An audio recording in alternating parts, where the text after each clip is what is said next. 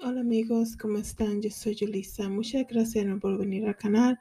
Es domingo 30 de abril de 2023, hermanos. Vengo a hablarle hoy. Ya espero que todo el mundo se haya dado cuenta de esta masacre, una triste noticia de algo que pasó ayer, en el día de ayer, tempranas horas de ayer, sábado, en la ciudad de Cleveland, Texas. Un hombre, un vecino enloquecido, porque le llamaron la atención, porque estaba haciendo bulla, y no solamente bulla de música, lo que sea, estaba disparando, probando su arma de fuego en las afueras de su apartamento, de su casa. Los vecinos le pidieron que parara de hacer eso porque ellos tenían un baby en su casa que lo estaban tratando de dormir. Esto pasó alrededor de las 11:30 de la noche del día sábado. Y este vecino, porque es así como todo el mundo ahora mismo, ¿verdad? Tú no tienes ya derecho a decirle a nadie que por favor que baje el sonido que está haciendo como interrupción en las horas ya de la noche, o sea, ya 11:30 de la noche, ya hay que tener respeto para los demás, ¿ok? So, esta familia se le acercó al vecino y le dijo que por favor dejara, que están tratando de dormir el baby. Este hombre enloquecido dijo que él puede hacer lo que él quiera, porque si el que está el mundo ahora, nadie tiene compasión, y dice, yo puedo hacer lo que yo quiera, y de repente entró a la casa, fue a buscar su arma, entró a la casa, se devolvió y fue y mató a 5 personas en este hogar. Hermanos, esto ha sido una tragedia muy grande, y específicamente para la comunidad hondureña allá en Texas. Es muy triste, la verdad. Yo el año pasado tuve una situación de problemas así de vecinos que se mudaron reciente aquí donde yo vivo, y eran 3 de la mañana, 4 de la mañana, y se oían los golpes, los sonidos. Y yo dije, tú sabes, porque uno tiene que tener siempre paz con los vecinos.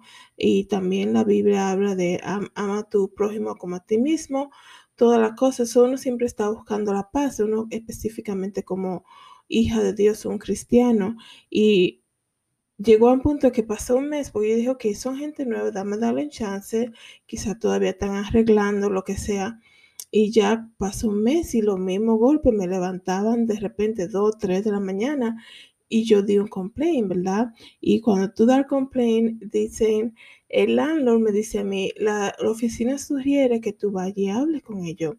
Y yo le dije, absolutamente no. ¿Y cómo va a ser que yo voy a dejar mi casa a las 3 de la mañana para ir a pedir a un vecino que baje la voz o que deje de hacer sonido que me está despertando? Eso es tan fuera de lo normal, perdón. ¿Cómo iba a ser que tú te imaginas la vergüenza que me pasaría a mí si yo hago que un vecino mío a las 3, 4 de la mañana se despierte a pedirme a mí que baje la bulla porque está tratando de mí? Yo me sentiría tan mal, ¿entiendes? Porque digo, eso sería una vergüenza para mí, que tenga que un vecino venirme a mí y pedir que deje de hacer la bulla, porque uno como adulto, una persona en la sociedad, tiene que tener respeto por los demás.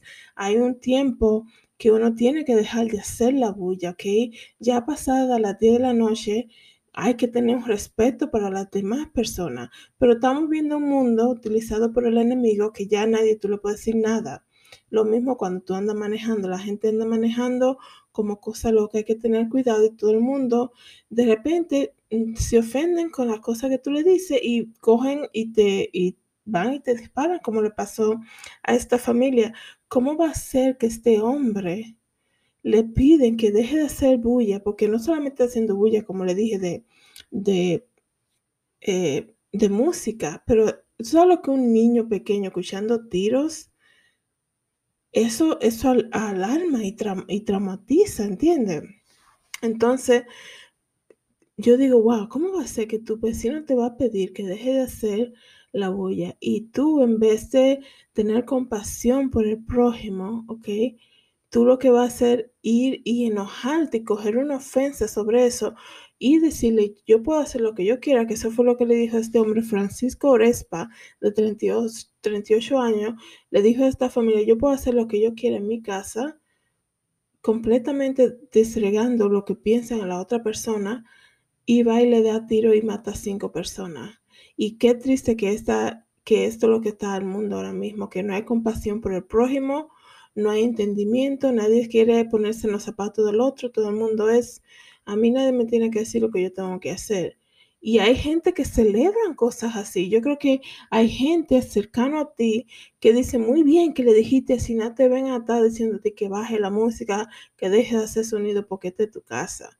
Hay gente que dicen así, pero una persona que entiende que tiene una mentalidad diferente, diría, wow, sí, estamos haciendo bulla, ya tuve, qué pena que le hicimos bulla a los vecinos, cosas así.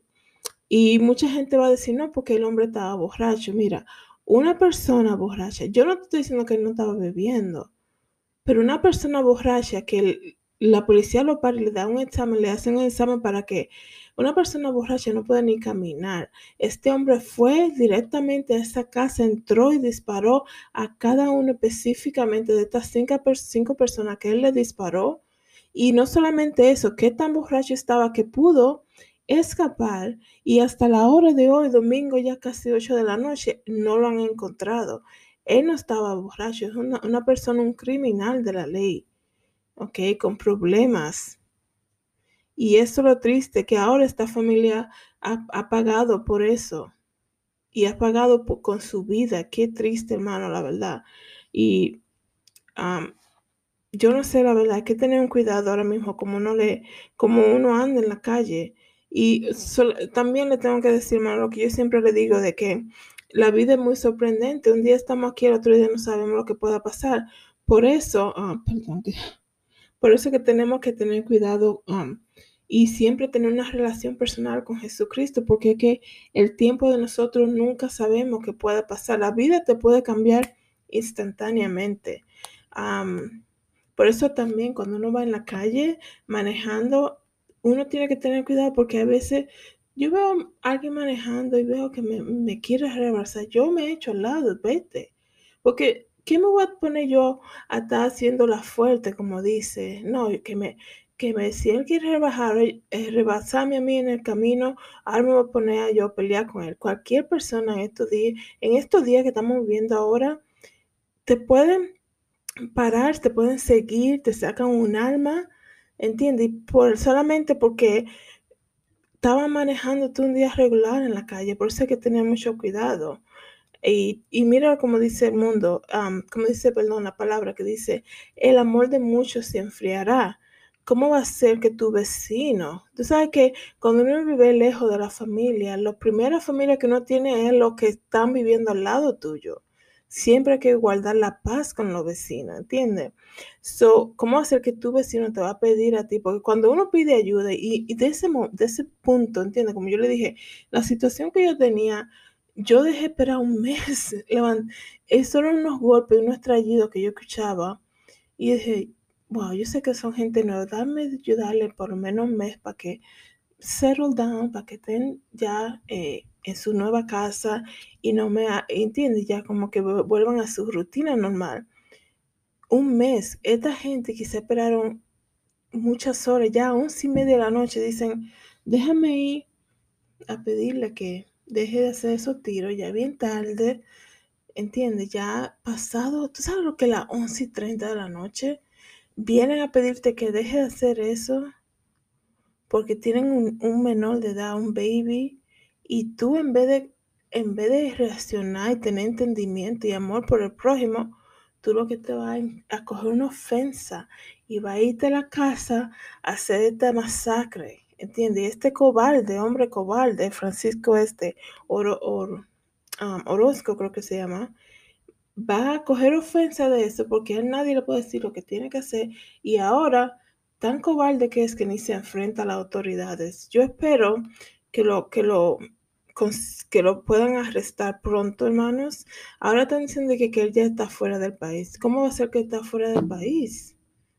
Si las autoridades llegaron inmediatamente y los vecinos lo reportaron de una vez, ¿quién fue que lo hizo?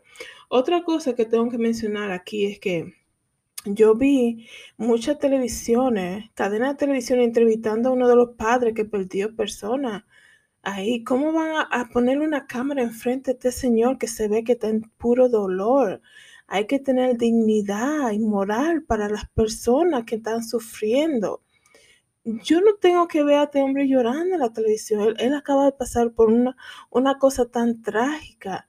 Ese hombre llegando a su casa, ahí viene con la televisión en la cara de él, para que el mundo lo vea en dolor. Así sabemos que lo que pasó fue algo bien fuerte, pero que también hay que tener dignidad y darle su espacio a esta gente para que puedan procesar esta cosa tan grande que acaban ellos de pasar.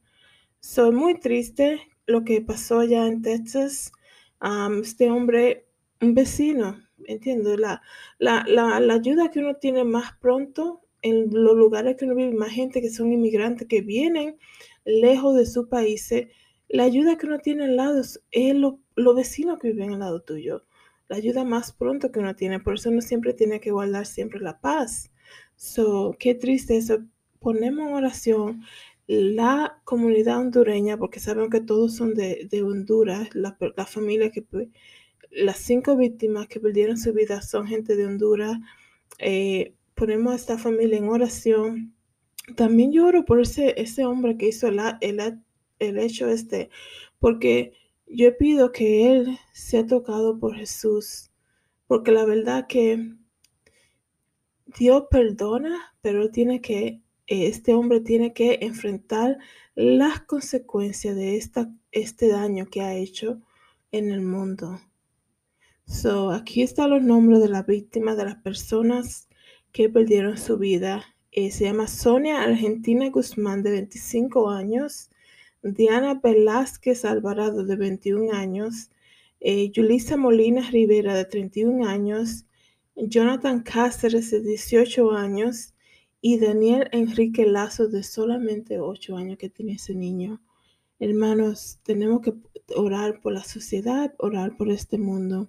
Muchas gracias por venir a mi canal. Si están escuchando en el podcast, muchas gracias de nuevo.